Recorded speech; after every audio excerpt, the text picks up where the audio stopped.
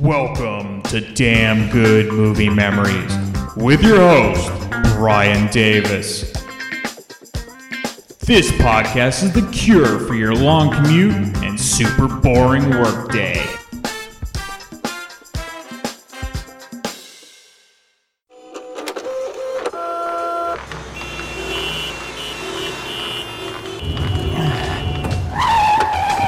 From Mike Judge, creator of Beavis and Butthead and co-creator of King of the Hill, comes a movie about people who go to work.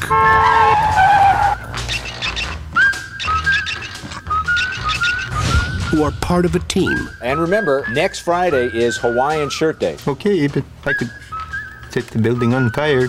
Who respect their boss. We need to talk about your flair. Well, I have 15 pieces on. 15 is the minimum. Brian, for example, has 37 pieces of flair on today. And a terrific smile. And need to escape. I don't like my job, and I don't think I'm gonna go anymore. One of these days, I just kick this piece of...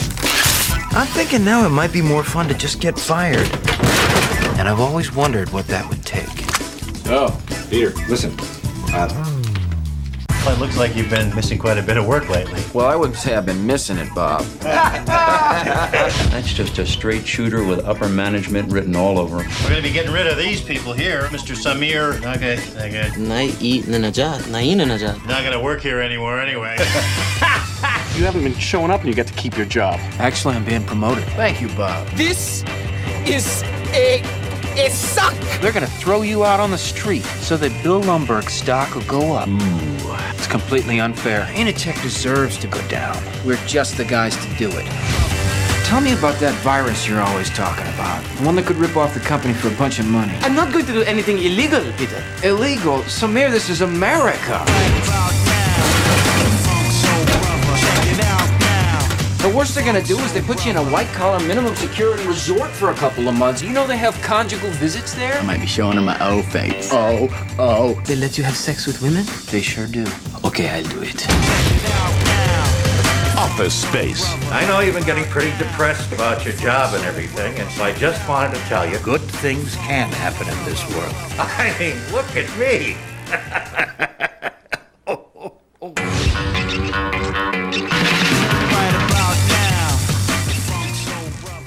Hey there, it's Brian Davis, and for this week's episode, we're going to cover the movie Office Space from 1999.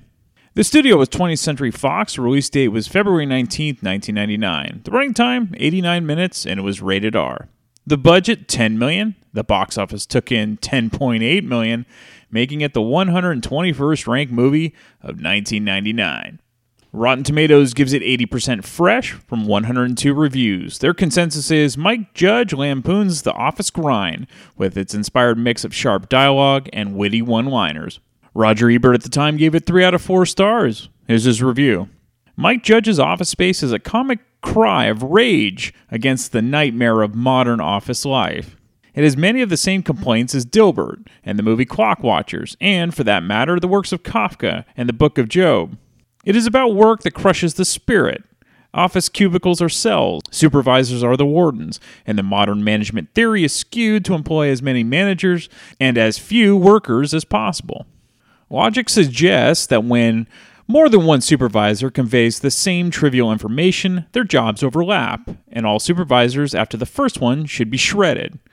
Mike Judge, who gained fame through MTV's Beavis and Butthead and made the droll animated film Beavis and Butthead Do America, has taken his Saturday Night Live Milton cartoons as an inspiration for this live-action comedy, which uses Orwellian satirical techniques to fight the cubicle police. No individual detail of office routine is too absurd to be believed, but together they add up to stark, staring insanity.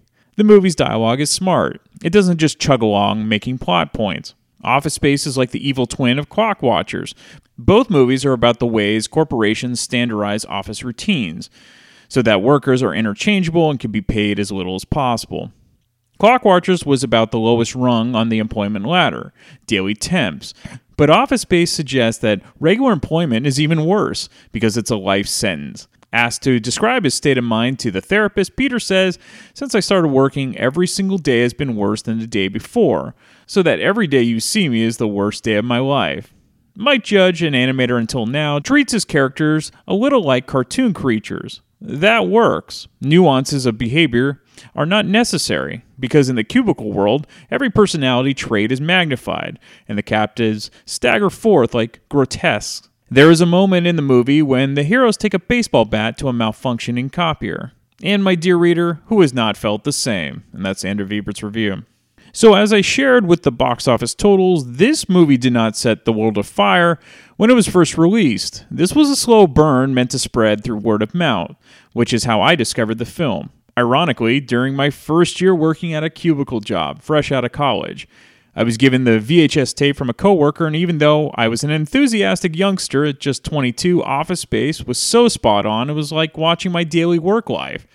Granted, I was working at Yahoo in the year 2000, and it was super fun, but you could see bits and pieces showing up daily in this film, and for that matter, to this very day in 2023. The film was so fresh and ahead of its time. It never gets old. To this day, I still like to quote the line when people ask what I do for a living, and I'd say in a given week, I probably only do about 15 minutes of real, actual work.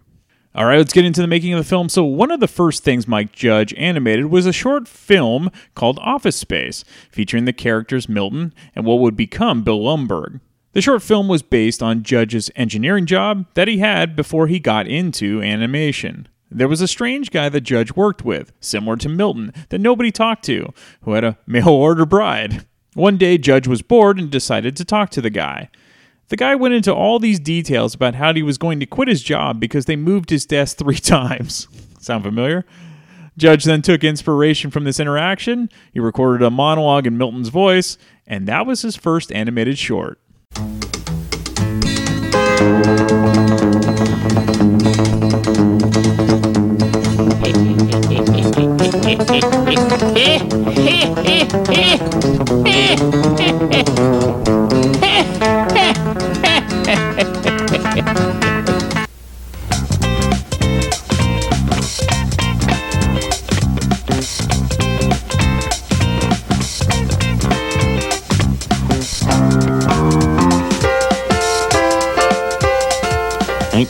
I told Bill if they move my desk one more time, I'm quitting. I used to be over by the window, and they moved me 3 times already this year. And if they do it one more time, I'm out of here. I used to have my own stapler, too, and then when I moved back, they made me give back my stapler. But Bill told me I'm supposed to have a stapler, so until I'm told different, I'm just going to take a stapler. And if they make me give it back, I'll set the building on fire.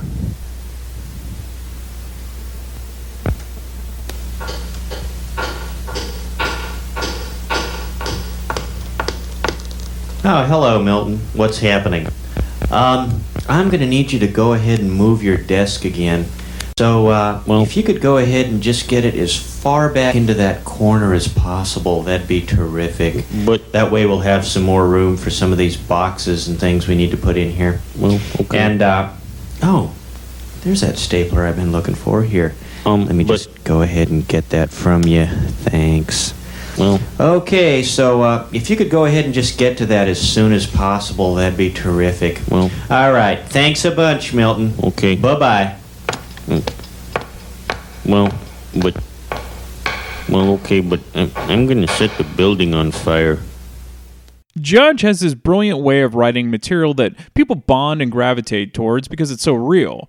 And it's his comedic timing with his writing where you can really tell it's his voice coming across. He really just has an incredible mind. Now, as Ebert mentioned, Judge gained fame in the early 1990s for creating and animating and voicing Beavis and Butthead. He continues to have success to this day with the shows King of the Hill, Silicon Valley, and the very underrated film Idiocracy. For the part of Lumbergh, Judge was so happy when Gary Cole came in to read for the part. Judge was getting very apprehensive about making the film, but having Cole play Lumbergh, he felt that, at the very least, that part would be perfect and how right he was. Cole said he was just trying to do his best impersonation of the short film, which was essentially his impersonation of Mike Judge. At the time of Office Space, Cole was best known for playing Mike Brady in those Brady Bunch satire films. Ron Livingston, who plays Peter, felt his job was to be like the bus driver of the trip. His part for the film was to essentially set up all of the other characters, who were all equally hilarious and interesting in their own way. And that's not to downplay Livingston's performance. He was like the straight man in a comedy team. And you need that, especially for comedy to truly work. Livingston's best-known film at this point was Swingers, where he played the character Rob. For the character of Joanna, Mike Judge envisioned a beautiful loser type of person. Not incredibly ambitious, but a sweet person that's fun to be around. Judge wasn't prepared that the focus of the film would become about Jennifer Aniston and what role she was tapped to play. But keep in mind, Friends was one of the biggest sitcoms at the time, and she is by far the biggest name star in this movie. But what's great about how Aniston played the part of Joanna is how understated she is. She doesn't try to make the film about her. It's almost like she was a new actress, not a big name star. And I think that's why this film works so well as an ensemble piece. I think it's also why Aniston did so well in future comedy films. She knew when to be part of a team and not just a movie star. Also, as Mike Judge put it, as gorgeous as Jennifer Aniston is, there's a domestic hotness about her. Like you could believe she lives in your neighborhood, not walking on red carpets in Hollywood. Judge loved how David Herman played the role of Michael, whether it was him constantly being angry or just a weenie nerd. There's always this type of person that works in an office. They think that they could own their own company, and they're constantly complaining about everything. But the way Herman plays it is so good, and while he may look like a dork, he just doesn't care, which is amusing. Herman at the time was best known for being a bit player on the sketch comedy show Mad TV. Mike Judge loved what A.J. Nadeau brought to the Samir character and his hip-hop background, which is why the three main characters drinking and dancing together is so funny and well done. And take a look at Samir's moves in the film. That's really Nadeau doing the breakdancing. For the character of Milton, Judge never saw a full film centered around him. As Judge puts it, he's not the type of person you really want to know about everything he does, like when he's home alone. It's funniest when you just get the surface level information about his character.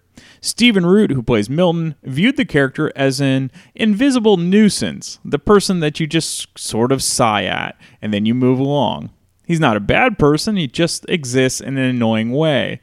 The glasses that Root wore for the film were so thick he couldn't see at all, so he had to wear contact lenses just to see while he was wearing them. His depth perception was non-existent, so he had to practice to grab anything.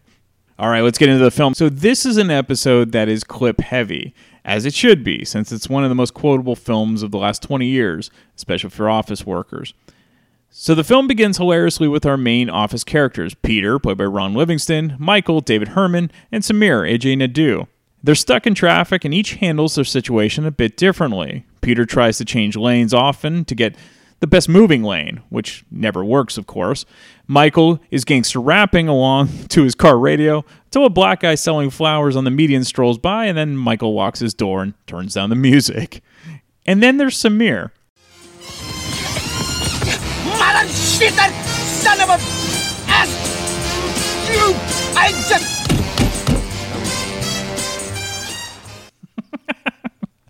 That never gets old. Mother shitter! And then there's Milton, Stephen Root, who is waiting for his bus patiently, but mumbling that he's going to be late again. They all work at a tech company called Initech, and while all of the employees we meet hate their jobs, Peter seems to be the most apathetic and depressed with his job. From the annoying Nina and her repeating high-pitched voice on the telephone to the boss, Bill Lumbergh, played by Gary Cole.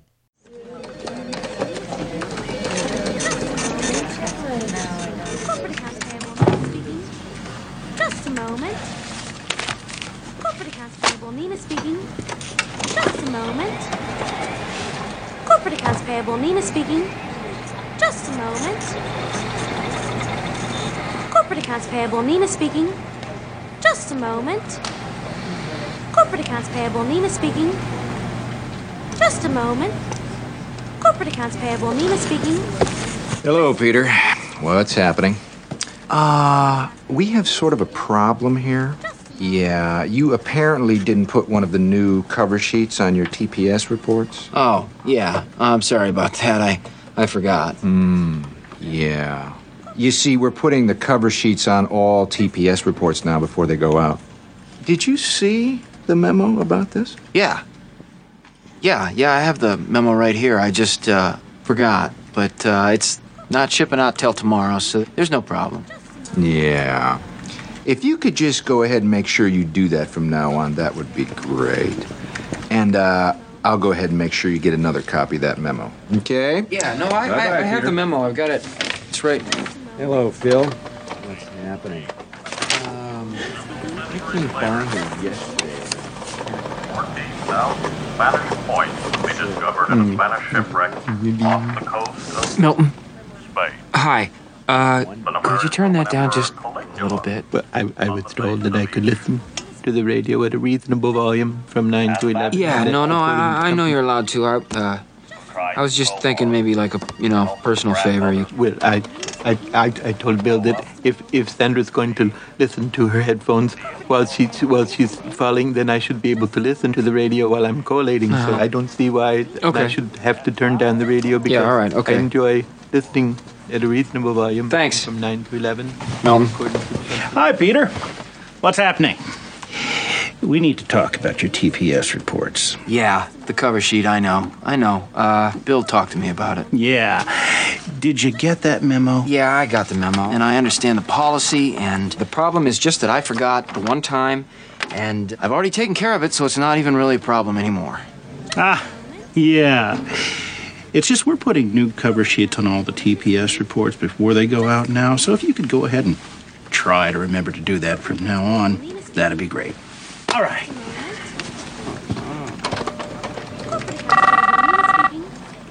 Just a moment. Corporate accounts payable, Nina speaking. Peter Gibbons. Yes. Corporate accounts payable, Nina speaking. Just a moment. I have the memo. Gary Cole is so perfect in his role that he's almost typecast as the annoying, micromanaging boss with his monotone voice and passive aggressiveness. And the mention of TPS reports will come up often for any sort of levity regarding memos if you work at an office. And then there's Stephen Root as Milton, who will again forever be remembered as the mumbling, hapless worker. Who else could have played these two roles any better? We then cut to Samir doing battle yet again with the damn printer. More priceless lines from him as we discover what Michael's last name is. No, not again. Why does it say pepper jam when there is no pepper jam? I swear to God, one of these days I just kick this piece of shit out the window. You and me both, man. Thing is lucky I'm not armed. Piece of shit. Sam, Naga. No. Please. Michael Bolton? That's me. Wow, is that your real name? Yeah. So are you related to that singer guy? No, it's just a coincidence. Oh. No one in this country can ever pronounce my name right. It's not that hard. Najad. Yeah, well, at least your name isn't Michael Bolton. There's nothing wrong with that name. There was nothing wrong with it until I was about 12 years old, and that no-talent ass clown became famous and started winning Grammys. Well, why don't you just go by Mike instead of Michael? No way. Why should I change? He's the one who sucks. Hey, guys. What's up, G? Want to go to Chachki's? Get some coffee?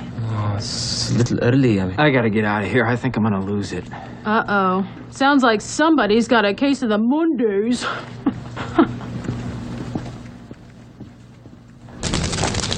Boy, I tell you, some days, one of these days it's just gonna be like... So can I get you gentlemen something more to drink, or maybe something to nibble on? Some pizza shooters, shrimp poppers, or extreme fajitas? Just coffee. Okay. Sounds like a case of the Mondays.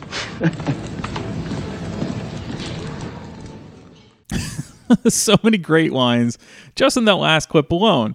Between Michael Bolton being a no-talent ass clown to, why should I change my name? He's the one that sucks. It's just perfect. By the way, the reason the ass clown line even came to be was because Herman couldn't deliver the original line written correctly, which was that non-singing asshole. It just didn't flow verbally for him, and the brilliant alternative was created.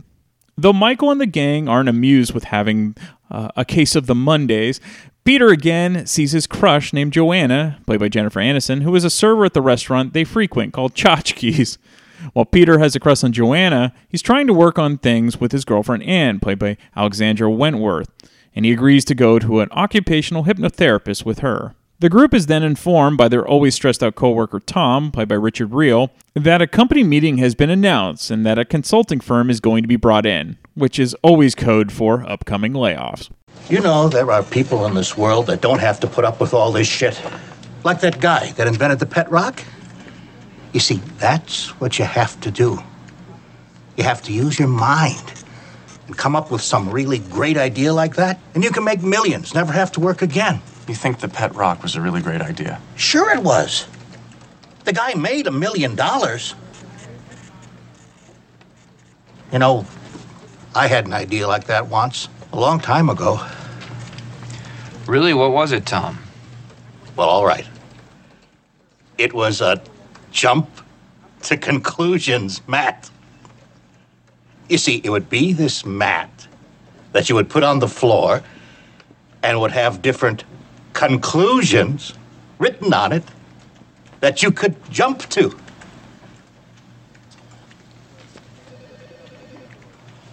That is the worst idea I've ever heard in my life, Tom. Yes, it's horrible, this idea. Poor Tom. Our high school guidance counselor used to ask us what you would do if you had $1 million. Didn't have to work. And then invariably, whatever you'd say, that was supposed to be your career. So if you wanted to fix old cars, then you're supposed to be an auto mechanic. So what did you say?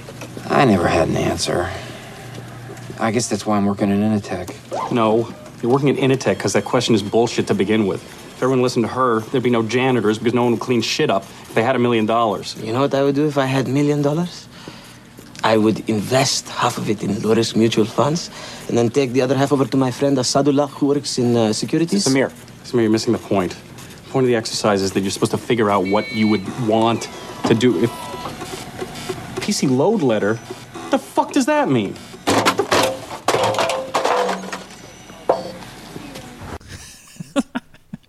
PC load letter. Between the paper jam and the PC load letter, I'd want to kill the printer too. And by the way, the PC load letter scene was not scripted. David Herman had more lines to say to Ron Livingston, but he was interrupted by the photocopier jamming and didn't understand what the error message meant. Peter arrives home to his apartment after work, and immediately his mullet-wearing neighbor, Lawrence, played by Diedrich Bader, yells for Peter to turn on the television because there's a naked chick on Channel 9. Ah, paper-thin walls. Jeez, Lawrence. Well, I'm sorry, man. I thought you want to see this. Doesn't that chick look like Ann? Yeah, a little bit. Hey, she hasn't been over here in a while. You two still going out? Yeah, I guess. I don't know. Sometimes I get the feeling like she's cheating on me. Yeah, I get that feeling too, man. What do you mean by that? I don't know, man. I just get that feeling looking at her like she's the type of chick that would just... Ugh. I'm sorry, man. Look, I'm talking out of my ass. I don't know. Forget it. Don't worry. It's all right. I had a rough day. Tell me about it, man. I gotta wake my ass up at 6 a.m. every day this week. Drag up to Las Galindas. Yeah, I'm doing the drywall up there at the new McDonald's. Let me ask you something. When you come in on Monday and you're not feeling real well, does anyone ever say to you, sounds like someone has a case of the Mondays? No. No, man. Shit, no, man. I believe you get your ass kicked saying something like that, man. Huh. We still going fishing this weekend? Lumberg's gonna have me come in on Saturday. I just know it. You can get out of that easily. Yeah. How? Well, when a boss wants you to work on Saturday, he generally asks you at the end of the day, right? Yeah. So all you gotta do is avoid them. That's all right. I got it. On the last few hours on Friday, duck out early, turn off your answering machine. You should be home free, man. That's a really good idea. Fucking A, man. Lawrence, what would you do if you had $1 million? I'll tell you what I'd do, man. 2 chicks at the same time, man. That's it?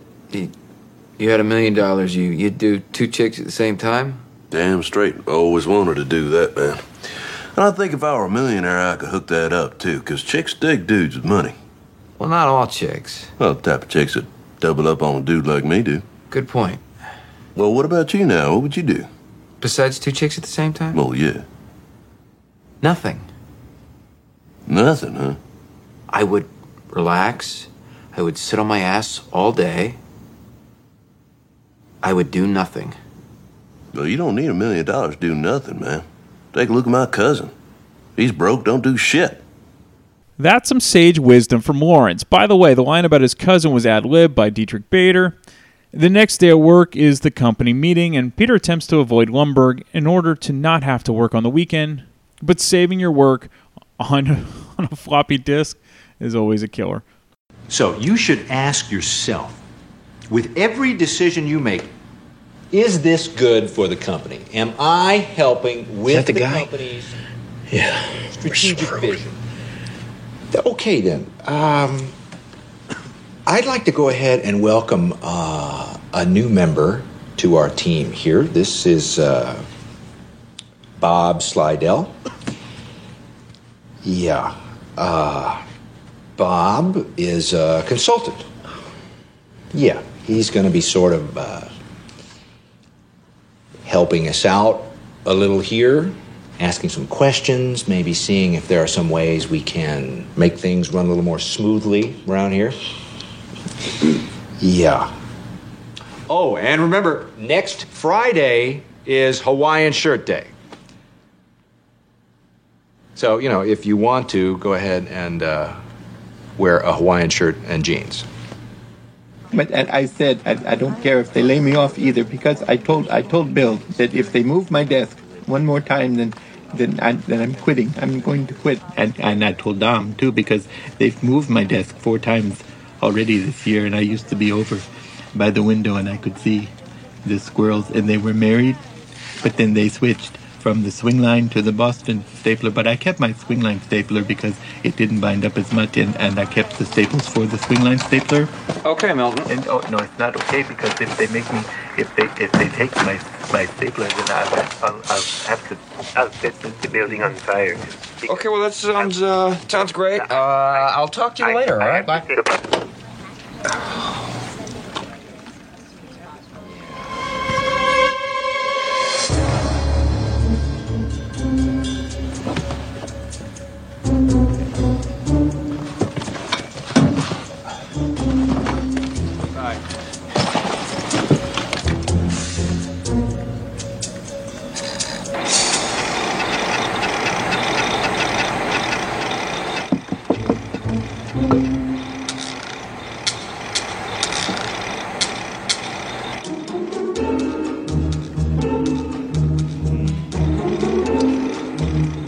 Come on.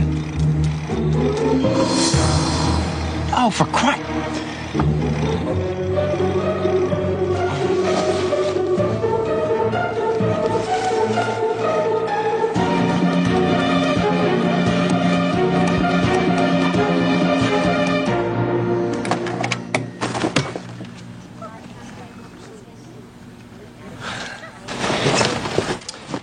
Hello, Peter. What's happening? I'm gonna need you to go ahead and come in tomorrow. So if you could be here around 9, that would be great. Okay? Oh, and I almost forgot. I'm also gonna need you to go ahead and come in on Sunday, too. Okay? We lost some people this week, and we need to sort of play catch-up. Thanks. After getting tasked with that shitty news, it's off to hypnotherapy for Peter with his girlfriend Anne. So I was sitting in my cubicle today, and I realized ever since I started working, every single day of my life has been worse than the day before it. So that means that every single day that you see me, that's on the worst day of my life. What about today? Is today the worst day of your life? Yeah. Wow, that's messed up. I'm sorry. Go on. Is there any way that you could sort of just zonk me out so that, like, I don't know that I'm at work in here? Could I come home and think that I've been fishing all day or something? That's really not what I do, Peter. However, the good news is, I think I can help you. I want you to do something for me, Peter. I want you to try and relax. I want you to relax every muscle in your body, beginning with your toes to your fingertips. Now I want you to relax your legs. You're beginning to feel your eyelids getting heavy as you slip deeper and deeper into a state of complete relaxation. All your cares and concerns are disappearing. Deeper and deeper, way down. Your concern about your job melts away. Way down. Now when I count backwards from 3, you will be in a state of complete relaxation. Your worries, cares, and inhibitions will be gone. And you will remain in that state until I snap my fingers. 3, deeper and deeper. Way down. 2, deeper and deeper. Way down. 1. Oh my God, Dr. Swanson! Ooh. Is he breathing? Call 911. Oh, where's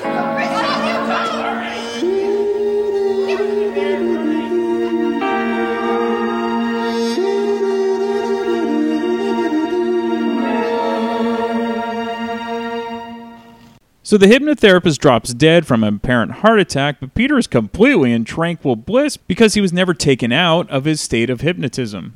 This means Peter's just sleeping the entire weekend and blows off all of his phone calls, like Lumberg about coming into the office, or Ann who decides to break up with him on his answer machine.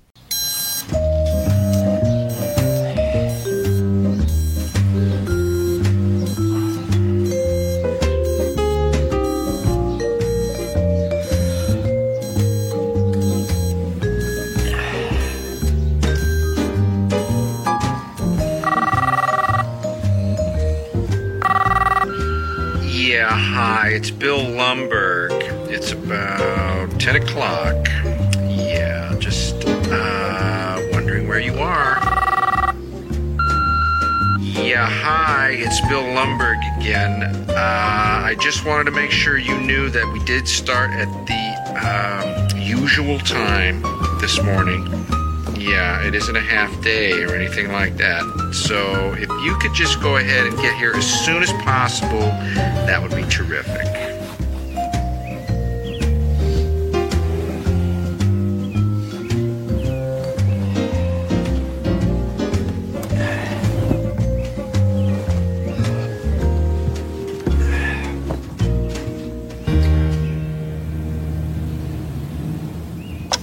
Yeah, hi, it's Bill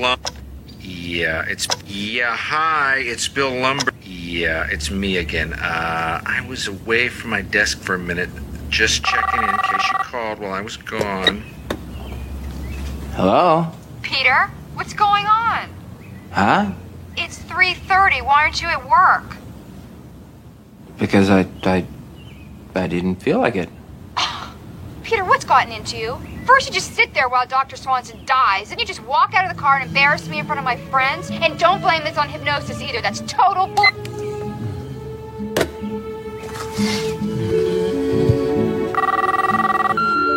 Listen, asshole, nobody hangs up on me. We're through.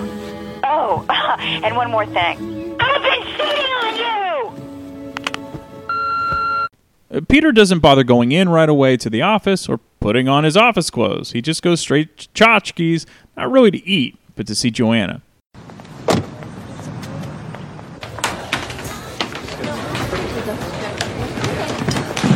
Hi, I'm Peter. Hi, can I help you? What are you doing for lunch today? Well, our specials today are blackened chicken, and it's actually right there on the board. Excuse me. Hey, look who's back. Table for 3. I was asking what you were doing for lunch. Would you like to have lunch with me? Are you serious? Yeah. Yeah. I don't think I'm supposed to do that. Oh. Okay, well, I'll tell you what I'll do. I'm gonna go next door and get a table, and if you'd like to join me, no big deal, all right? And if not, that's cool too, okay? Okay. All right. When you say next door, do you mean Chili's or Flingers? Flingers. Okay. If it was only that easy to ask someone out, right? While Peter doesn't have a care in the world, the consultants known as the Bobs are interviewing each employee to determine their worth to the company. First is Tom, who is absolutely priceless in his reaction. What you do at Initech is you take the specifications from the customers and you bring them down to the software engineers. Yes, that's right. Well, then I just have to ask, why couldn't the customers just take them directly to the software people, huh? Well, I'll tell you why. Because engineers are not good at dealing with customers. So you physically take the specs from the customer? Well, no. My secretary does that, or the fax. So then you must physically bring them to the software people. Well, no. Yeah, I mean, sometimes. What would you say you do here? Well, look, I already told you. I deal with the goddamn customers so the engineers don't have to. I have people skills. I am good at dealing with people. Can't you understand that? What the hell is wrong with you people? Tom. What's funny is that even though you're good at your job and are needed at your position, when you're put on the spot, it's easy to blank and not be able to articulate your value. But then there are times, like Tom, where he even knows that he's not really needed with the company. Next is another hilarious scene in a film filled with them, as it's Michael's turn with the Bobs. Let's see. You are Michael Bolton? Yeah. Is that your real name? Yeah. Are you any relation to the pop singer? No, it's just a coincidence. I'll be honest with you. I love his music. I do. I'm a Michael Bolton fan. For my money, I don't know if it gets any better than when he sings "When a Man Loves a Woman." But you must really love his music, huh? Yeah, he's pretty good, I guess. You're goddamn right he is. Right. So tell me, what's your favorite song of his?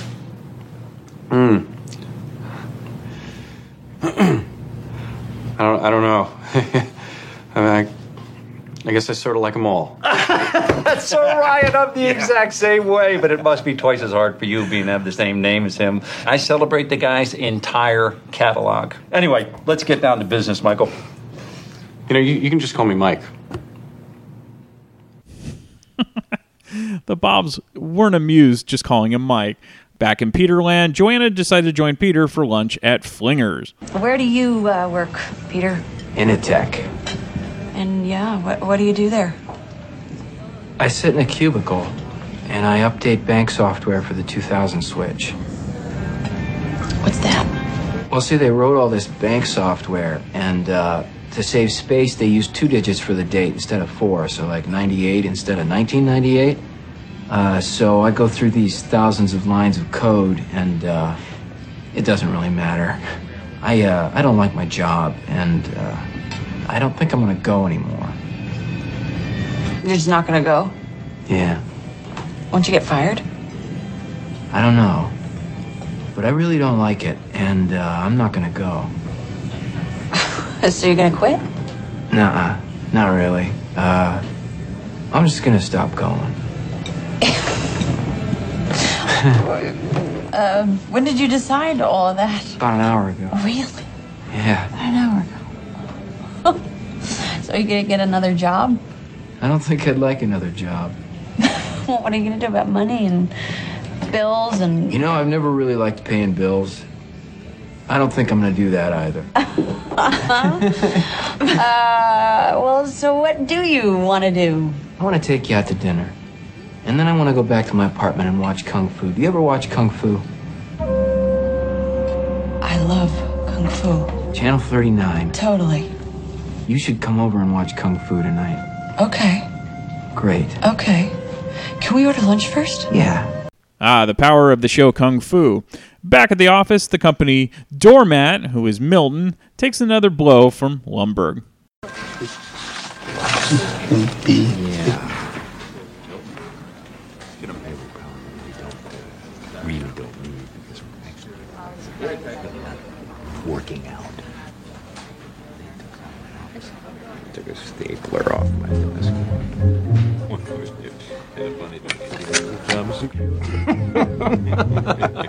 Anyway, sounds great, Bob. See you a few. Hi, Milton. What's happening? I'm gonna have to ask you to go ahead and move your desk again. If you could go ahead and get it as far back against that wall as possible, that would be great. No, because I was... That way we'll have some room for some of these had to move boxes and things we need to put in here. There's no room. And, oh, there it is. What? Here, let me just go ahead and get that from you. Great. So, if you could just get to that as soon as possible, that would be terrific, okay? Thanks a bunch, Milton. Bye. Well, okay, but I could set the building on fire. Peter! Michael! What the hell's going on, man? I thought you were gonna come in here and start shooting. No, I just came to get my address book. I'm not gonna stay. I got a phone number, Mike, that I don't want to lose. What? Peter, you're in deep shit. You were supposed to come in on Saturday. What were you doing? Michael, I did nothing. I did absolutely nothing, and it was everything that I thought it could be. Well, I hope you have a better story than that for Lumbergh. You know, you're supposed to be having your interview right now with the consultants. The who? The consultants? What has gotten into you? Oh, yeah. Right. Wait, Peter, you gotta postpone it, man. Tell me you've been sick. Make something up. Oh, no way. No, I feel great. It's the best day of my life. So Milton loses his stapler again, and Peter, without a care in the world, decides to meet with the Bobs. Next batter looks like a Peter Gibbons. Oh, there you are. We were just talking about you. You must be Peter Gibbons. Terrific. I'm Bob Slidell. This is my associate, Bob Porter. Oh, hi, Bob. Bob? Peter, why don't you go ahead and grab a seat and join us for a minute or two. You see, what we're actually trying to do here is we're trying to get a feel for how people spend their day at work. So, if you would you walk us through a typical day for you? Yeah. Great. Well, I generally come in at least 15 minutes late. I use the side door. That way Lumbergh can't see me. And after that, I just sort of space out for about an hour. Space out? Yeah, I just stare at my desk. But it looks like I'm working. I do that for probably another hour after lunch, too. I'd say in a given week, I probably only do about 15 minutes of real, actual work. Peter, would you be a good sport and indulge us and just tell us a little more? Oh, yeah. Let me tell you something about TPS reports. TPS stands? The thing is, Bob, it's not that I'm lazy. It's that I just don't care. Don't care? It's a problem of motivation, all right? Now, if I work my ass off and Initech ships a few extra units, I don't see another dime. So where's the motivation? Now, here's something else, Bob. I have 8 different bosses right now. I beg your pardon? 8 bosses. 8? 8, Bob. So that means that when I make a mistake, I have 8 different people coming by to tell me about it. That's my only real motivation, is not to be hassled. That and the fear of losing my job. But you know, Bob, That'll only make someone work just hard enough not to get fired. Would you bear with me for just a second, please? Okay. What if, and believe me, this is so hypothetical, but what if you were offered some kind of a stock option equity sharing program? Would that do anything for you? I don't know, I guess. Listen, I'm gonna go. It's been really nice talking to both of you guys.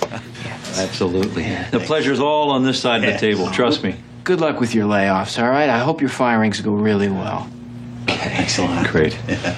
Wow.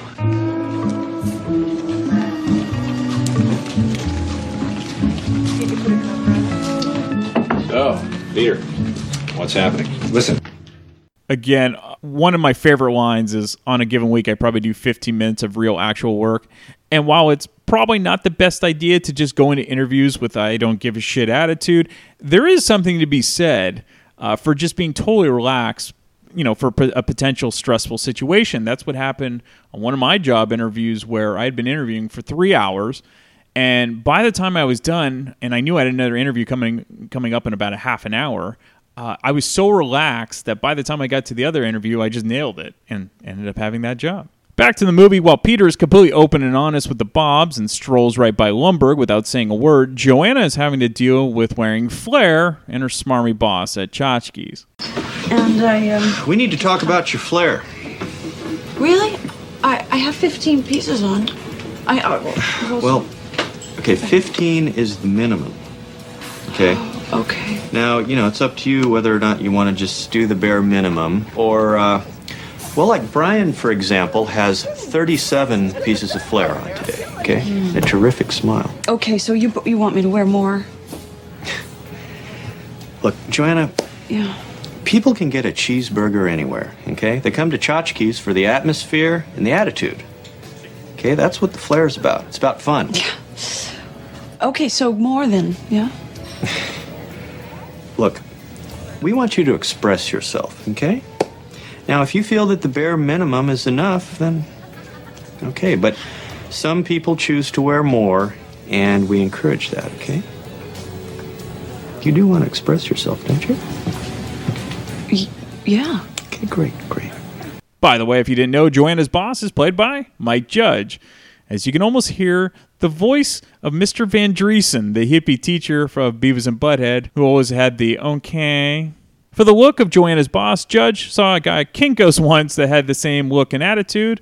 He was just an uptight prick. We go back to the office, and the Bobs share their feedback with Lumbergh, who is not too enthused about what they have to say about Peter. So there's 3 more people we can easily lose. And then there's Tom Sinkowski. He's useless. Gone. Sounds good to me. Here's a peculiar... Milton Wadhams. Who's he? Squirrely-looking guy, mumbles a lot. Oh, yeah. Yeah, we can't actually find a record of him being a current employee here. I looked into it more deeply, and I found that apparently what happened is that he was laid off 5 years ago, and no one ever told him about it. But through some kind of glitch in the payroll department, he still gets a paycheck. So we just went ahead and fixed the glitch. Great. So, Milton has been let go. Well, just a second there, Professor. We fixed the glitch. So he won't be receiving a paycheck anymore, so it'll just work itself out naturally. We always like to avoid confrontation whenever possible. Problem is solved from your end. I'd like to move us right along to a Peter Gibbons. Now, we had a chance to meet this young man, and boy, that's just a straight shooter with upper management written all over him. Ooh, yeah. I'm gonna have to go ahead and sort of disagree with you there. Yeah, he's been real flaky lately. And I'm just not sure that he's the caliber person that we would want for upper management. He's also been having some problems with his TPS reports. I'll handle this here. We feel that the problem isn't with Peter. It's that you haven't challenged him enough to get him really motivated. There it is. Yeah. Well, I'm just not sure about that right now. Yeah, Bill, let me ask you a real quick question here. How much time would you say you spend each week dealing with these TPS reports?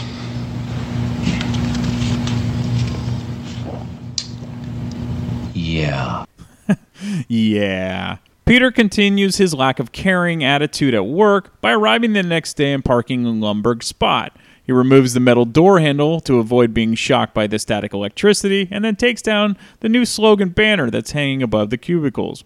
The montage continues with Peter going on dates with Joanna and not showing up to work on time. And when he does eventually show up to work, he cleans and guts a fish he at his desk that he caught, and then knocks down one of the cubicle walls so that he has a window view. So, Peter, what's happening? Now, are you going to go ahead and have those TPS reports for us this afternoon? No. Yeah. So I guess we should probably go ahead and have a little talk, All right now, Lumberg, I'm kind of busy. In fact, look, I'm going to have to ask you to go ahead and just come back another time. I got a meeting with the Bobs in a couple of minutes. I wasn't aware of a meeting with them. Yeah, they called me at home.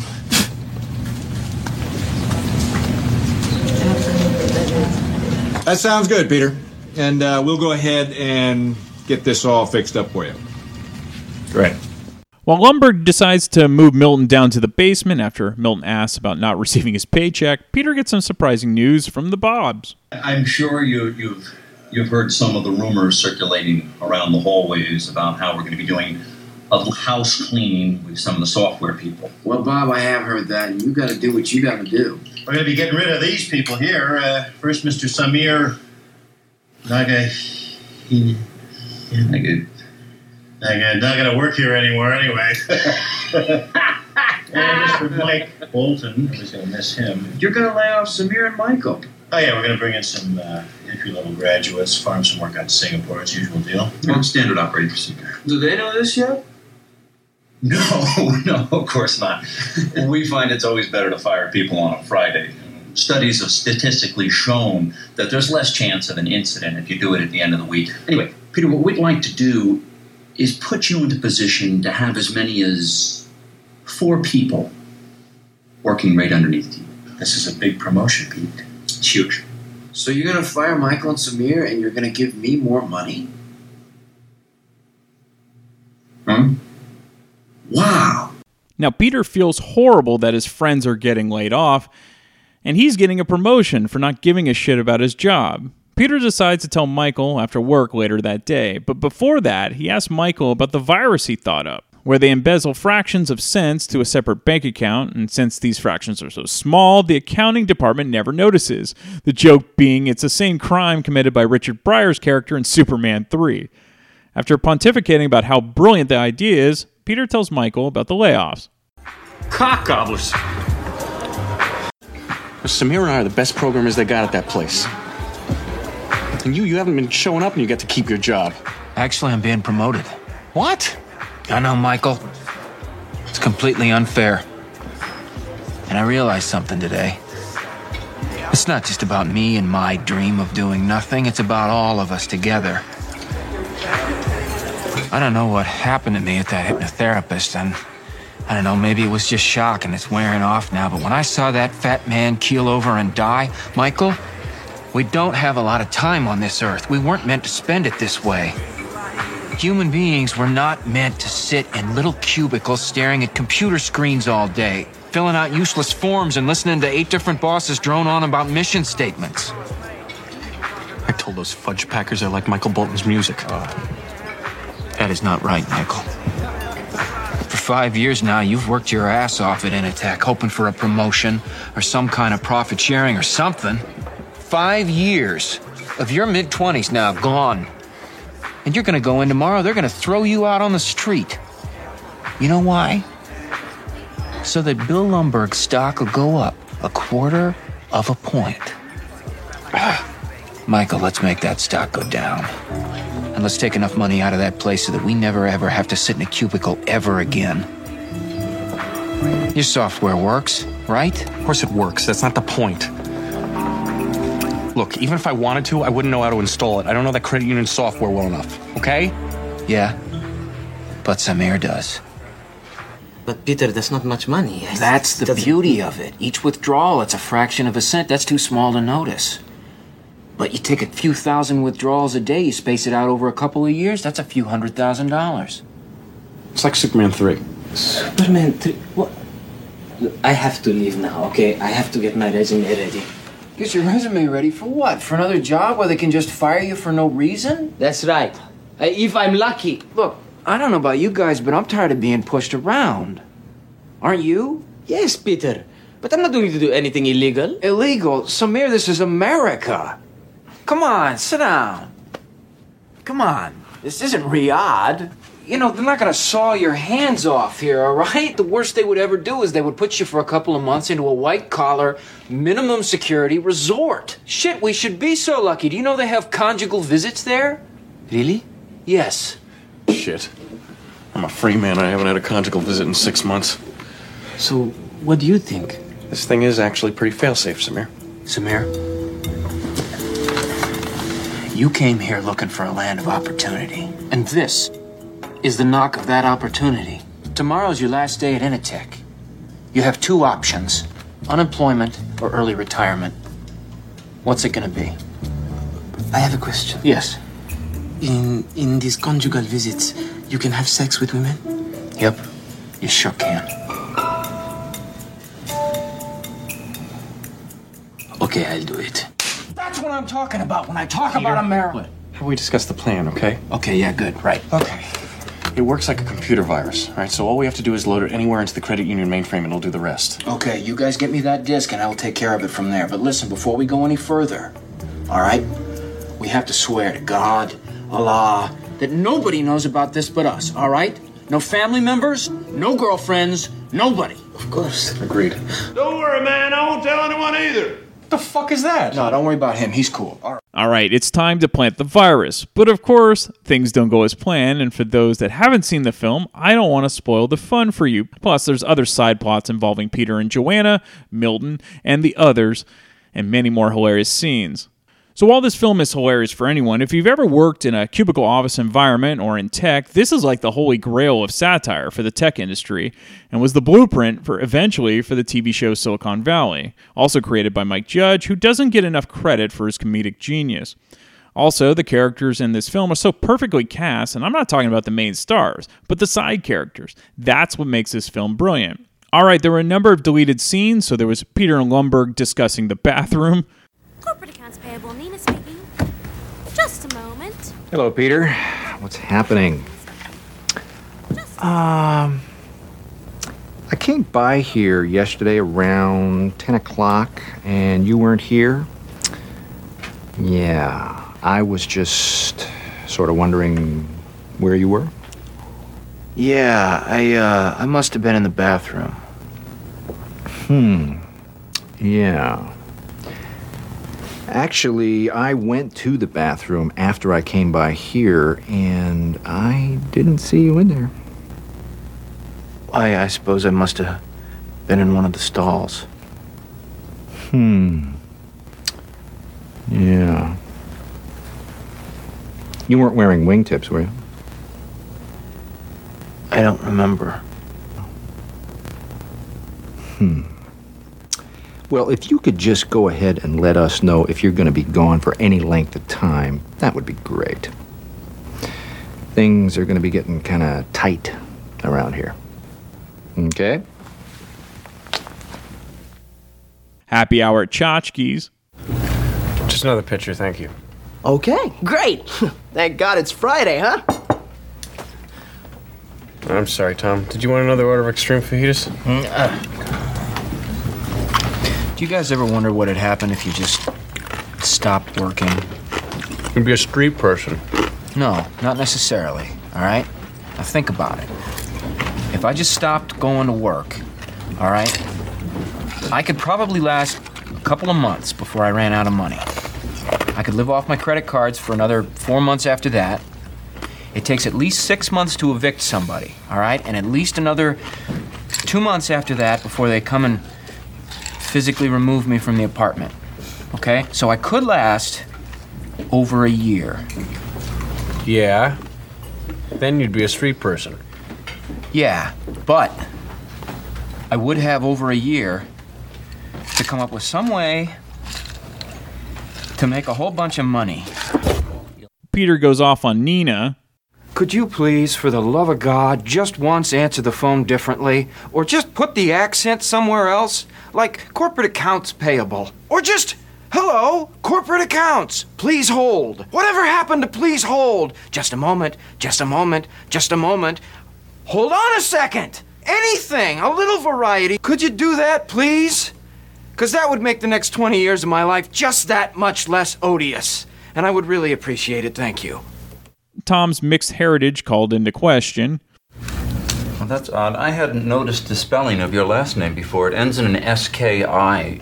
The absence of a Y and a suffix like that usually indicates a pretty mixed heritage. Maybe that's the problem we've been having. A really mixed cultural bag. Were your folks forced to change their name when they came over? Milton and Bob. Milton Wadhams, is it? Yes. I'll tell you what, Milton. I've been going over the employee roster, and I can't seem to find your name in it anywhere. Are you new here? No, I've been working here for 15 years, and I didn't even receive a 10-year watch, and I was told that I would receive. Boy, that's odd. Yes. Have you received any checks lately? Yes, but I worked overtime last month, and I did not receive compensation for that. Peter's revelation. Wait, Peter, you gotta postpone it, man. Tell me you've been sick. Make something up. Oh, no way, Michael. I feel great. This is the best day of my life. Who's gotten into you? Did that hypnotherapist give you lobotomy? No, actually, he died. He died? Yeah, that was the weirdest thing. Michael, 1 minute, he's looking into my eyes, just telling me to forget about all my worries, just relax and deeper. And then, well, he died, but in my head, something clicked. All right? And I realized something, Michael. We don't have a lot of time. We can't afford to waste it being miserable. Look at yourself, Michael. Look at him. Look at all of these people. Look what we've chosen to be with our... All right, keep your voice down, okay? Because you sound like a Gen X coffeehouse dick right now. Look, if you want my advice, don't go in there.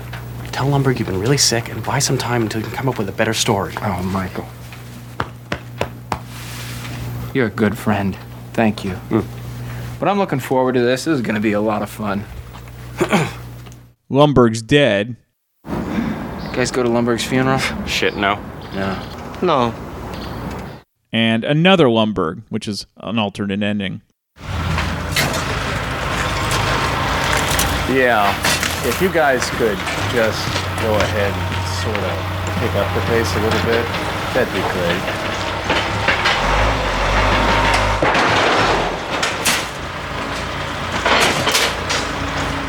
There's another outtake with John McGinley as Bob Slidell talking about Michael Bolton. It's so good. Have you had a chance to pick up the opera album yet? Stunning. Yeah. Very emotional. I dare you to listen to that song and not cry. And not cry. Not gonna happen.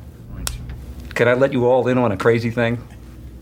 I love Michael Bolton so much that a couple of years ago when the How to Hit for Power softball video came out, I snagged it. I love the haircut. I love the way he's taken his career. I'm going to say something right now, and I mean every syllable of it. I think he's one of the most significant performers on the planet. Outright. He's the man. It's out of sight. All right, some fun facts. If you were wondering what TPS stands for, and of course I was as well, Mike Judge said it was Test Program Set. That iconic red stapler that was coveted by Milton was created for the film by the prop department. They needed a bright enough color to be seen on film, and so they chose red. After the film was released, the Swingline Stapler Company began to receive requests from customers for red staplers. However, they had stopped offering red several years before, so they made a decision to start offering the color once again. Mike Judge said after the film came out, although it was not a box office success, he received compliments from many celebrities who enjoyed the film. Jim Carrey invited Judge to his house. Chris Rock left one of the best voicemails ever, according to Mike Judge, and Madonna took him to dinner. The studio wanted Matt Damon as Peter, but Mike Judge felt the role should not have a star energy. Vince Vaughn and Owen Wilson auditioned for the role of Lawrence, while Kate Hudson was considered to play Joanna. Tchotchkes is a takeoff on the popular TGI Fridays restaurant chain. If you remember, the TGI Fridays waiting staff used to wear striped shirts and suspenders adorned with buttons and name tags. The restaurant themselves are frequently decorated with assorted knickknacks and memorabilia. A reference is made to TGI Fridays when someone mentions "Thank God It's Friday" while at the restaurant. Mike Judge said after so many jokes about flair, certain TGI Fridays decided to stop with the buttons years after the film came out. All right, two people that definitely have some funny things to say about past jobs is Metal Mike Tyler and Bill Roseberry, and they talk a good bit about their past jobs, and it's absolutely hilarious. This is one of the funniest interviews I've done with them, and that says a lot because we always have a great time. So strap it in, enjoy this one, go watch Office Space again, and then I'll be back next week with yet another random movie from my DVD collection. Okay, we have two longtime guests who, frankly, are just two straight shooters with upper management written all over them. And, of course, that's Metal Mike Tyler and Bill Roseberry. Thank you guys for joining me, fellas. Thanks for having us. I'm going to show you my O face, Brian. Oh. You know what I'm talking about. Oh. I do, and it's a complete HR violation, which is great, which is actually interesting. I just thought of that. There really is no – was there any HR rep at that company? There couldn't have been. There's no way there was any HR for that company. Again, this is one of the most quotable films there is, but for whatever reason, this film simply did not find success initially at the box office. Why do you think that is? And we'll start with Bill. Well, for one, it didn't have a cast that anybody knew. I think, Jennifer Aniston was fairly new, I guess. She would have been the only one. Nobody really knew much about Ron Livingston and some of the other guys that are in it. I mean, Gary Cole's just a character actor. Nobody even knew who Stephen Root was at that time. I mean, so I think that. Have you seen my stapler? And the other thing is maybe just like the concept of it just looked kind of goofy. I mean. It was Mike Judge's. Was this not? I mean, maybe I'm wrong, but I'm off the top of my head. I think this was his first venture into movies, right? I think so. At least mainstream. He was basically known for Beavis and Butthead at this point. Right. I mean, he made the Beavis and Butthead movie, but that was it. Yes. Well, that's true. That was before this. But yeah, he hadn't done anything live action. He was a cartoon guy, and I think people are like, But then again, I don't know how much money Idiocracy made at the box office either, but I love that one too. If you ever do Idiocracy, Mike and I need to come on for that too. No doubt. And you bring up a good point about Mike Judge. He really has been successful doing TV, not films, but we'll get into that too. Mike, why don't you think this movie took off? Well, I got to be honest with you. This movie kind of passed by my radar when it came out in the box office. I didn't really know anything about it. Hadn't heard anything about it. It was just one of those video rentals that I got at the time, and I remember taking it home, and I loved it. I thought it was hilarious, and I don't think the film was promoted correctly. I don't think the film was really pushed, man, because I don't really remember seeing a lot of trailers for this movie or any advertisements for it when it came out, and also I do know it was Mike Judge's, as far as live action, it was his first film. Right. But he just always seems to make these films that don't find their audience until later, because it's the same with Idiocracy. And both movies are kind of prophetic as far as the way things have gone, Absolutely. So, yeah. I think, the tech world, let's see, this came out in 99. So it was right before, right at the dot-com boom, but maybe people didn't really realize it yet. So maybe if it came out a few years after, it would have maybe taken off. I don't know. I think Bill brings up a good point about the actors, besides Jennifer Aniston. Just as a whole, and we kind of touched upon this, why do you think his TV shows almost always do really well, but his movies don't? I mean, Beavis and Butthead, huge hit. King of the Hill, even bigger. And then Silicon Valley did really well. So, Mike, why do you think TV-wise he always does better than his movies? That's an excellent question, because I don't really know. I'm a fan of his work. I like all the shows and the movies. I I couldn't tell you, Brian. Honestly, it's one of those weird anomalies, man. You know, Well, it's I'm going to have you come in on Saturday because you don't have an answer, man. Oh, yeah. Okay, man. God damn it. Yeah, I'm going to need you to come in on Saturday. That's right. Bill, what do you think? See, I've never watched Silicon Valley. I mean, I've heard of it. I know that was an HBO show, correct? It was. For me, it was too close to home for a lot of us. But yeah, right. I think you'd enjoy it. I mean, I probably would. I mean, because I've liked all his work. But I think, for Beavis and Butthead and King of the Hill, I think it's animation compared to live action. I think people, when they thought Mike Judge, they thought animation, and they right. thought kind of bad animation that was just hilarious. I mean, I guess sometimes to make really dumb material, it has to take some smart writers, because let's face it. I mean, some of the stuff Beavis and Butthead said and did were so stupid. I mean, I remember growing up, my mom I didn't get to watch it for a while. I got banned from watching it, and because I was a young teenager when it came out, and I loved it, and I still do. And my mom still gets mad if I talk about it. I used to walk around and laugh, and quote it, and oh my God, she'd get mad. Just thinking of him as animation. Silicon Valley was after these movies. I mean, it was way later. I mean, that's not that old. So I don't want to put that in the same space as King of the Hill and Beavis and Butthead compared to it. Because, I mean, when did Silicon Valley come out? It was probably a decade after Idiocracy. Oh, yeah, easily. Yeah. Yep. I think Idiocracy was 2006, and this movie in Office Space was 1999. Right. So I think that's really what it is, just his link to animation. Mm-hmm. So in Office Space, I mean, the typecasting in this film was absolutely brilliant, even though you didn't have big names. So much so that some of the actors who played the characters, like Lumbergh and Milton and the guy who played Michael Bolton, they're almost forever known as those specific roles.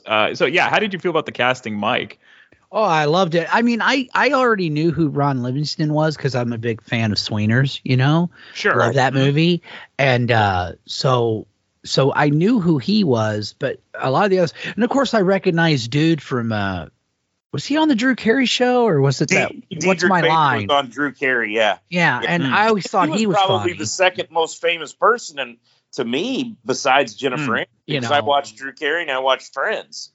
Okay. But most of them were new to me, man. But I don't know. I just got a big kick out of it because even though I don't really work in the business world per se, I mean, I'm more closer to that now than I ever have been with what I do at Berea Valton as the infection preventionist. I'm in management, and it is definitely interesting to see things from the other perspective, if that makes any sense.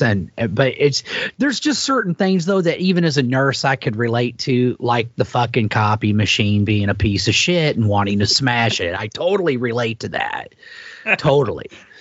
So things like that. I don't know, it's just funny, man. The dialogue and like we've all been there, man. And I don't know, I just thought it was a funny movie, man, and it became, for me and my friends, a cult classic instantly. You know?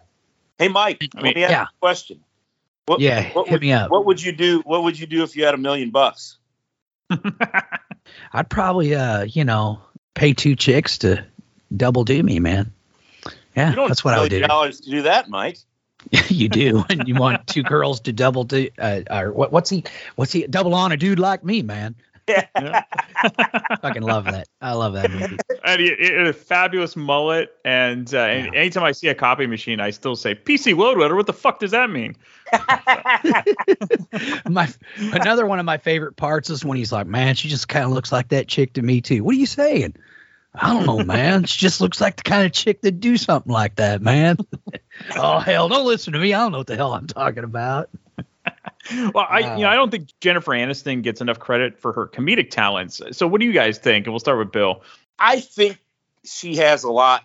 As far as her acting, I think she's a lot better in some other movies as far as comedy. This was that's another thing. Now that you're talking about it and I'm thinking about it, you had Deep Bader and you had Jennifer Aniston, and even Stephen Root had been on News Radio.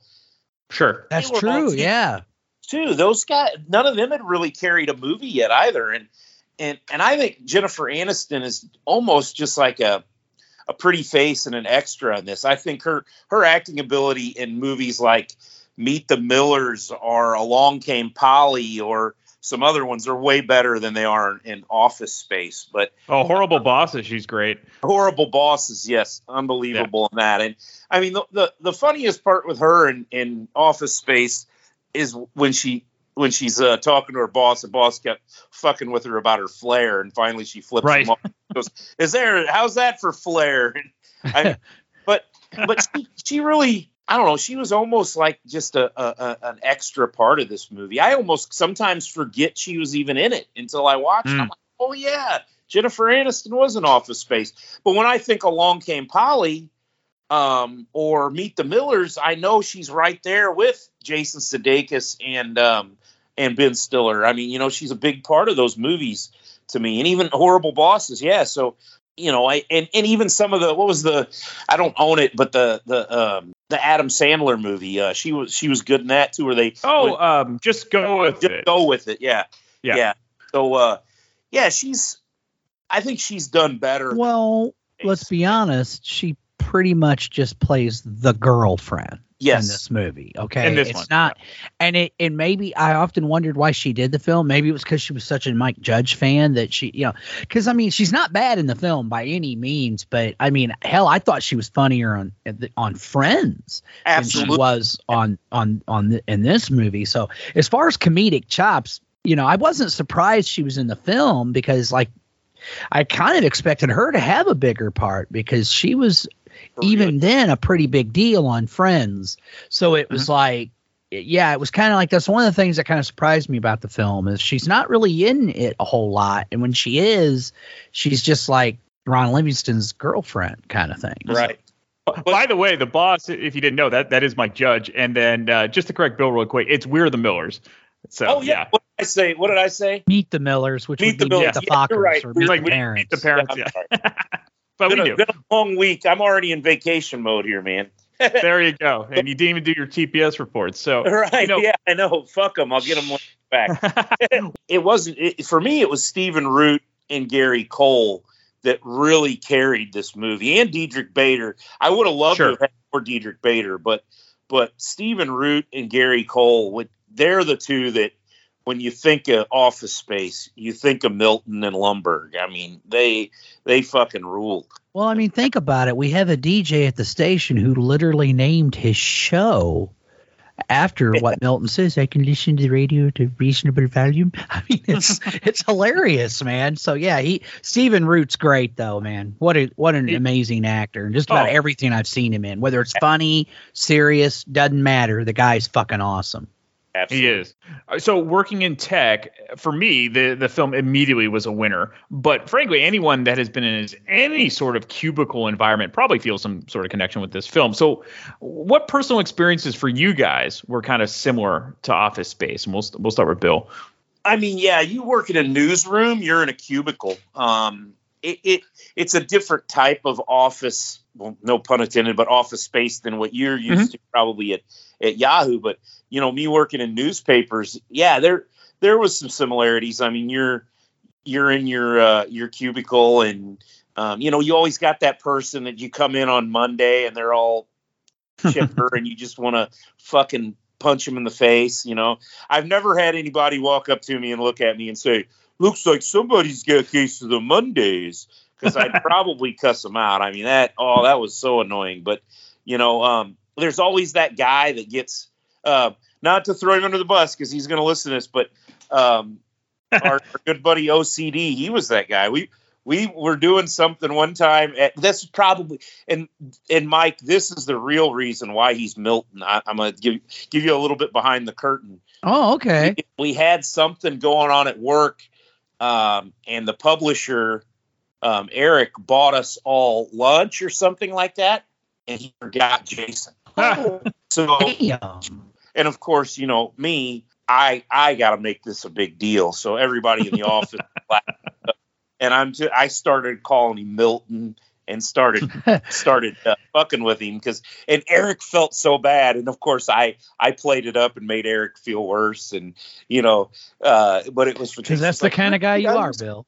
Yeah, I know. You know how I am. So it was great though, and that's because I was calling him Milton and everything, and I'd start fucking with him about it. So that's kind of why he chose that, because of that moment. It was just so funny because everybody's got their food. It's kind of like when Milton didn't get the cake, Right. Everybody's got food, and Jason's just kind of sitting there. And I remember Eric made a big deal out of it. He went and got him something, or I think he left the office and got it. He felt horrible, but it was, we all laughed too. And I guess the only difference for me, the only thing is most of the place where I work, it was really small. So it wasn't quite like this. It was more like a little family atmosphere, but you were in cubicles and things like that. I'm sure, Brian, you've had a lot more, you can relate to office space a lot more than even I can.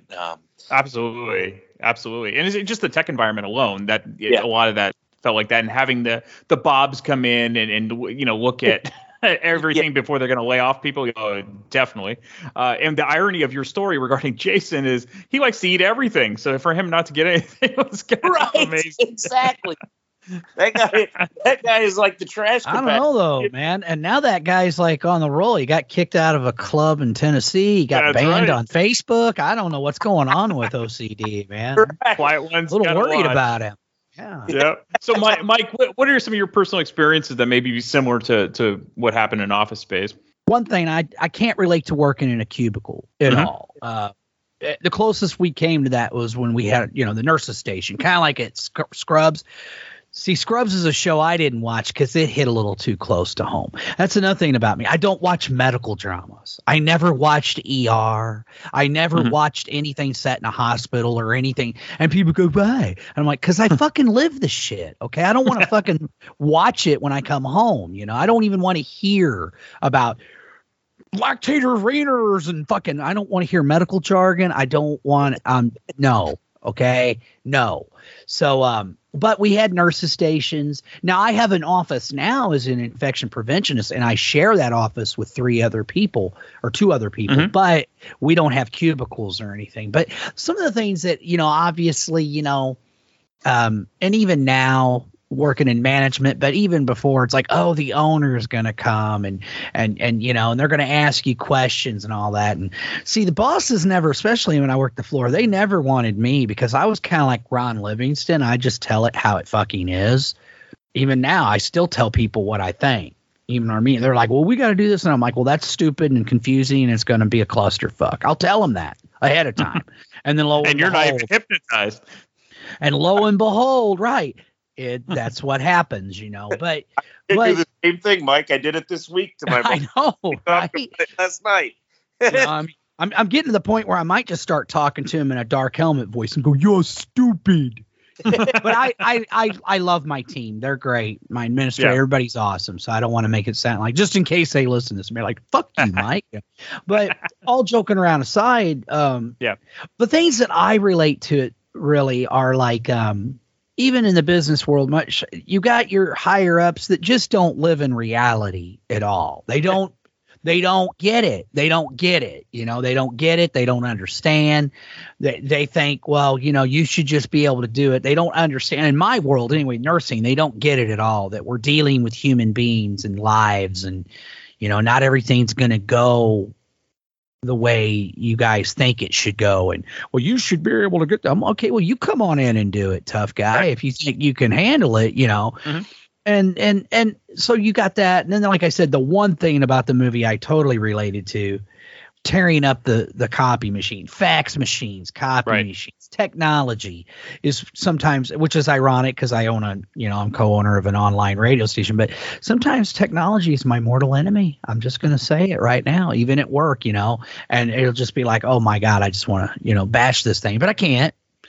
And that's one of my favorite parts of the movie is when they totally destroy that thing. And I'm like, oh, I can totally relate to that. But we've all had that pain in the ass boss that, I mean, hell, they did it to me this last weekend. Oh, yeah, we need you to come in for a few hours. I'm like, damn it. And that was Sunday. But I was on call. So, it's just one of those things. But it's just such a great movie. The dialogue, the characters. I mean, it's a cult classic for a reason, man. Mike, did they call you up and be like, yeah, Mike, we're going to need you to come in on Sunday? No, Rebecca, who's the staffing coordinator, did that. She texted me, call me, dear. And I was like, oh, fuck, here we go. And I said, and then I called her and I did say this. I said, you're going to Lumberg me, aren't you? And she goes, don't do that to me, Mike. That's not fair. I said, well, you're going to Lumberg me. That's what I told her. And the one thing we have not spoken about yet, and I told Mike, was definitely bringing this up when we did this, the fucking soundtrack. Who in their right mind going to put the Ghetto Boys as the soundtrack of this movie? Absolutely genius. I mean, everything about it. The Ghetto Boys do the entire soundtrack for Office Space. Classic. Absolutely. And so many not obvious songs, but you can't hear Damn It Feels Good to Be a Gangster without thinking Office Space now. Oh, right. And I love the beginning when Michael's listening to the music real loud and he's got his window down and he's rapping along. And I think as a white guy that grew up in the 90s, I can definitely relate to that. It's hilarious when the black guy comes walking down the street and he turns the radio down and rolls the window up and just sits there. And then when the guy gets by, he starts doing it all again. All over again. It's great. Okay, so we're going to get into specifics, and we're going to start doing the favorites. So we're going to do favorite quotes first, and we'll start with Mike. Oh, man. Well, I already did a few of them, but man, let me think about this for a minute. Of course, I think Dietrich Bader had pretty much all the best lines in the movie. He just cracked me up, man. Like the one part where they're all pissed off at him, and then he's like, and he goes, what about you? And he's like, I don't want to talk to you either, bro. All and shit. Obviously Milton. I mean, just about all his dialogue, he's like, they said I could have a piece of cake and the way he'd just be like, and they moved my office and they did it 5 times and I'm going to set the place on fire. He kept saying he's going to set the place on fire. He totally saves their ass because what's ironic is their idea would have worked if they hadn't put in the wrong numbers. I know, Superman 3. But the best line ever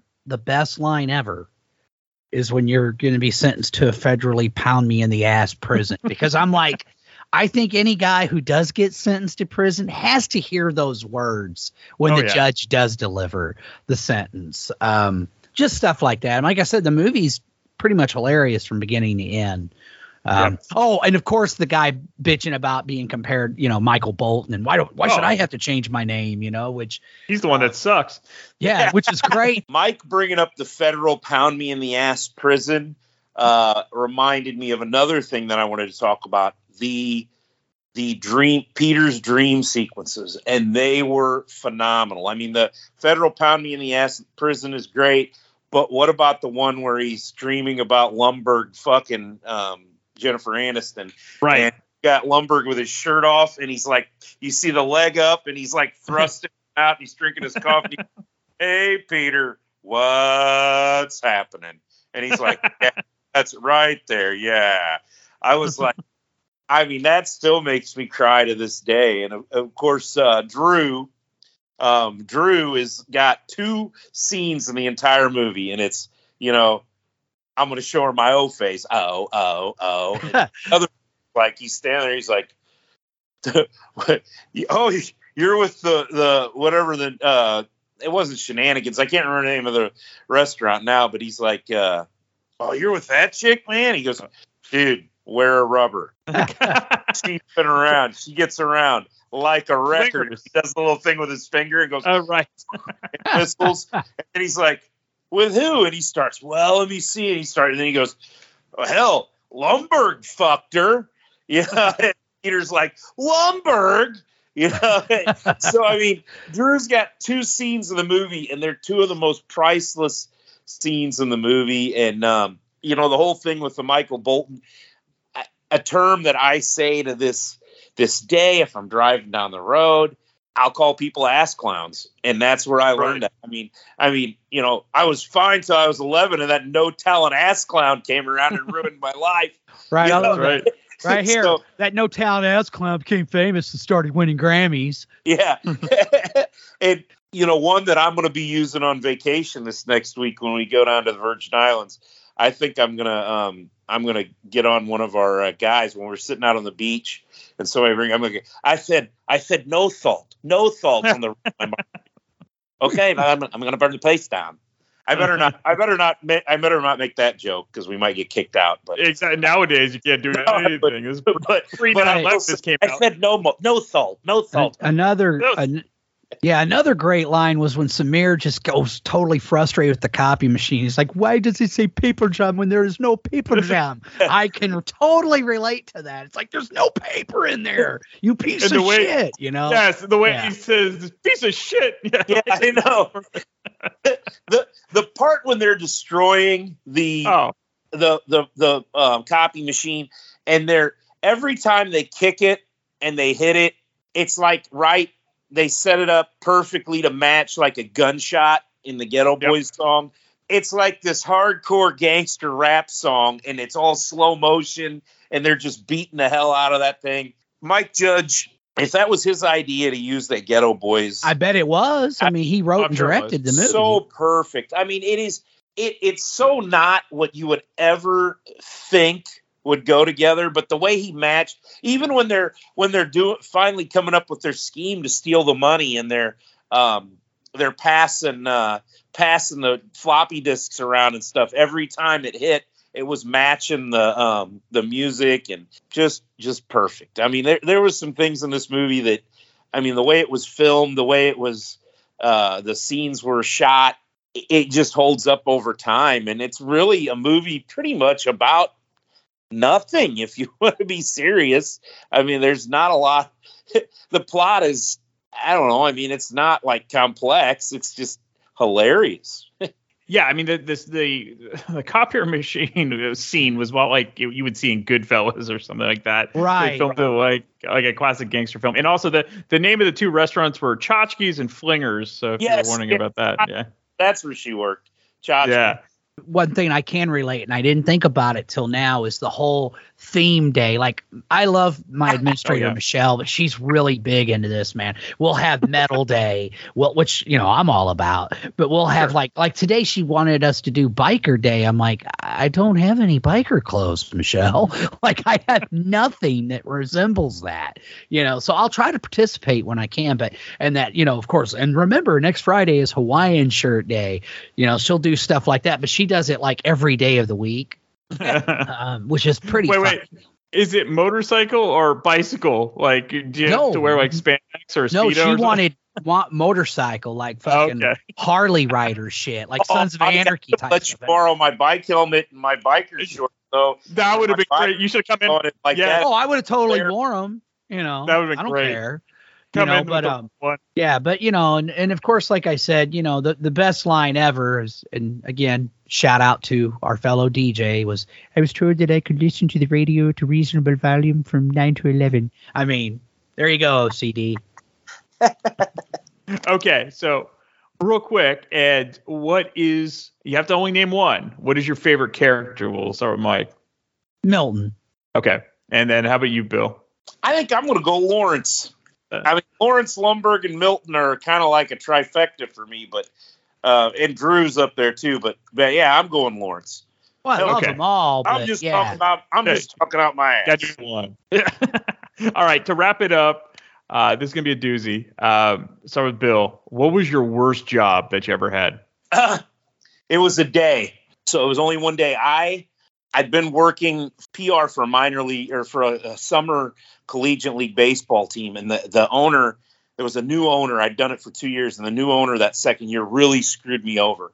And I had to find a job quickly. And I had graduated college and I was trying to find something. So I'm looking at marketing firms and different things like that. And I just found this marketing firm to go on. And I go over, and it's over in St. Louis. I go into this building and there's a bunch of young guys in there. And they're talking about, all right, they're giving their little pre-shift meeting or whatever, and this big, talk, and they pair me up with this guy, and we go out and we just start soliciting at all kinds of businesses, and we're selling knockoff Bath and Body Works products out of his trunk. And we're going into like car dealerships while people are sitting there waiting to get their car fixed and trying to sell them knockoff Bath and Body Works.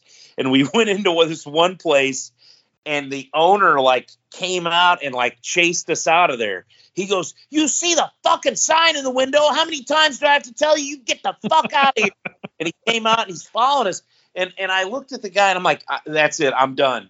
Take me back to my car." And the guy got mad at me. He goes, "Man, you're fucking with my livelihood here. I got to make money. If I take you all the way back to your car, I'm going to lose out on sales." And I'm like, "Dude, come on, man. You can do better than that." He got really mad at me, and he drove me back to my car. And I had worked at Sears as a salesman while I was in college, and I had a real good rapport there. I got in my car, and I didn't want to go back there because I felt like I was going backwards now that I was out of college. But after that incident, I turned around, got in my car, and drove straight to Sears and walked into the store manager's office and got my job back, and this time as a full-time employee instead of a part-time employee, and worked like another 3 years before I got Did you tell him about what just happened too? Yes. And I should have came back here already. And she says, "That's all right, Bill. Okay. I'm hoping you'd come back. You got a job right now." And I started back up the next day. That's good. So, that has to have been the worst one. And I know what Mike's is going to be. Okay. I agree. What do you think? Save Mike for this one. What do you think it is, Bill? I'm going to say Auto Butler. Fucking Auto Butler. Fuck that fucking place.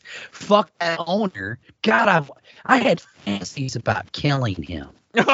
He was such a prick, man. No, this guy, he wasn't the original owner. I worked there for a while, and I met some friends people I'm still friends with to this day. So it wasn't all bad, but, he was just this dude, he bought it, and he was just a real dick.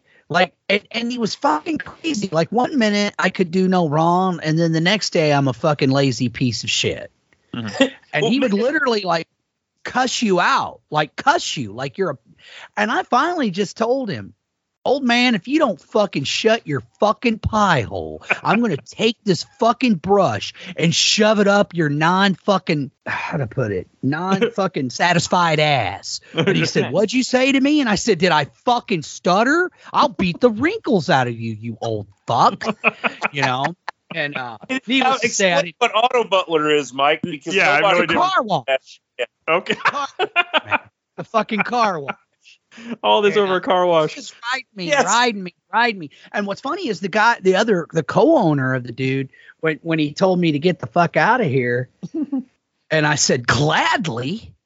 And then, he said something or other, I forget what he said. And I said, "Oh, go suck a dick." And then he goes, "Come back and say that to my face." So I turned around and said, "What'd you say?" And and then my friends who were working there had to fucking pull me back. So I was going to beat the fuck out of him. I really was, man.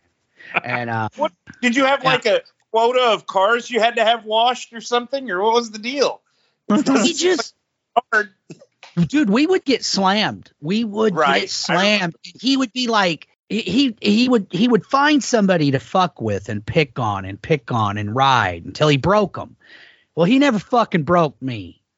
And he hated me to his dying day, from what I understand. And the feeling was mutual. I hope he rots personally. And, yeah, dude, he just was a fucking miserable prick. And what was funny is I remember my buddy says, "Well, it looks like Mike's out of here, because I was waiting for my ride." Fucking Bill, the co-owner, was like, "Man, I just don't know why Jack's got it in for that kid. He's a hard worker. I don't know what his problem is, but he's just really got it." And there would be other guys that would just be terrified of Jack. He'd scream at him. They'd be shaking and freaking out. And I didn't do any of that. I just look at him like he was fucking retarded, And so we clashed, I'm surprised I lasted as long as I did, really. But eventually I just was like, "Dude, just fucking fuck off, man." And so it was an early example of a Metal Mike meltdown. Oh, very much so. Yeah, good. But me and my buddy, we got him back years later because he had a stroke. So I graffitied his building. Jesus. Oh my God. Are you sure you want this in the podcast? Yeah, I do. I don't care. And Mike's going to hell. Yeah. And I spray painted stroke this one-eyed Jack because he lost vision in one eye. God. Fuck that guy. The guy was a fucking prick, man.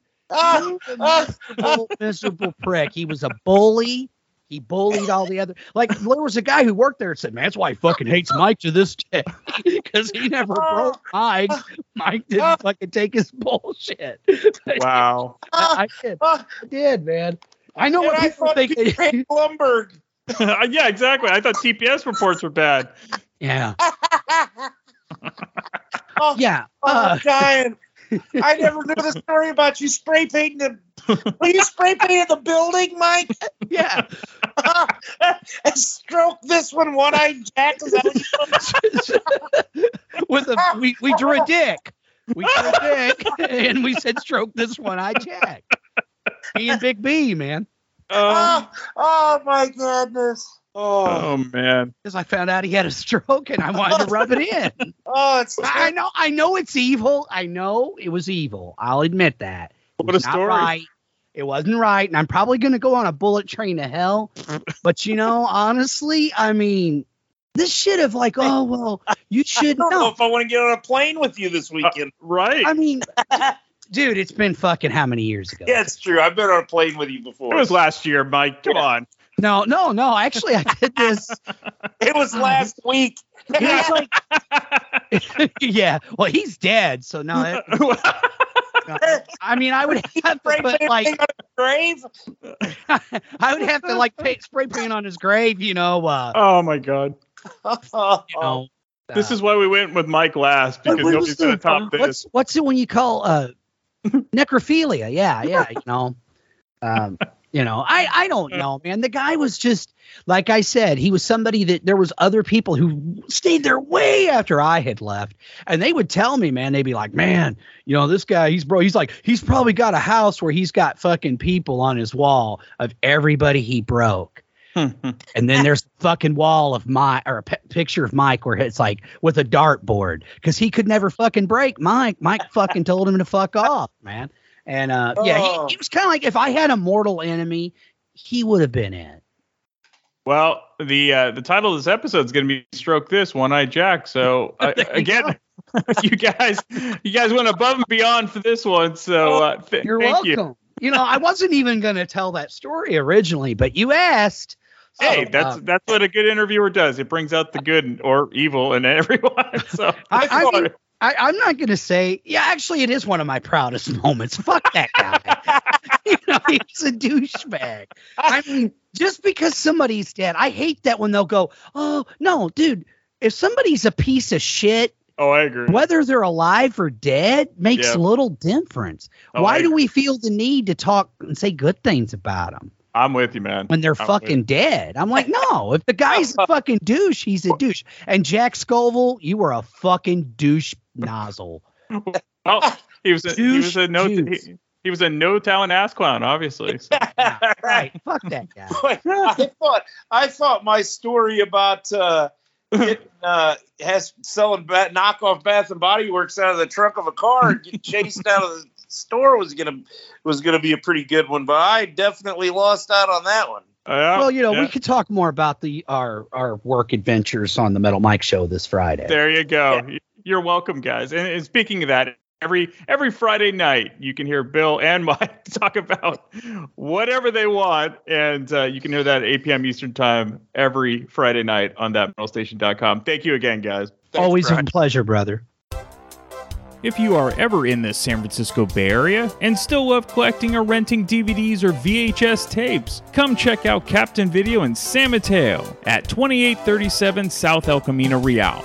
Captain Video is open 6 days a week and closed on Wednesday, and one of the last traditional video stores still running in the United States. New movies you can rent for $2.99 a day. Old movies you can rent for $2.99 for 5 days. And if renting isn't your thing, you can also purchase anything you find in the store. Be sure to tell Ira that you heard about Captain Video from the Damn Good Movie Memories podcast. Happy renting and happy collecting at Captain Video. Come hang out and chill with Brian A. Davis and the Bad Beat. Wednesdays, 11 p.m. Eastern, right here on thatmetalstation.com.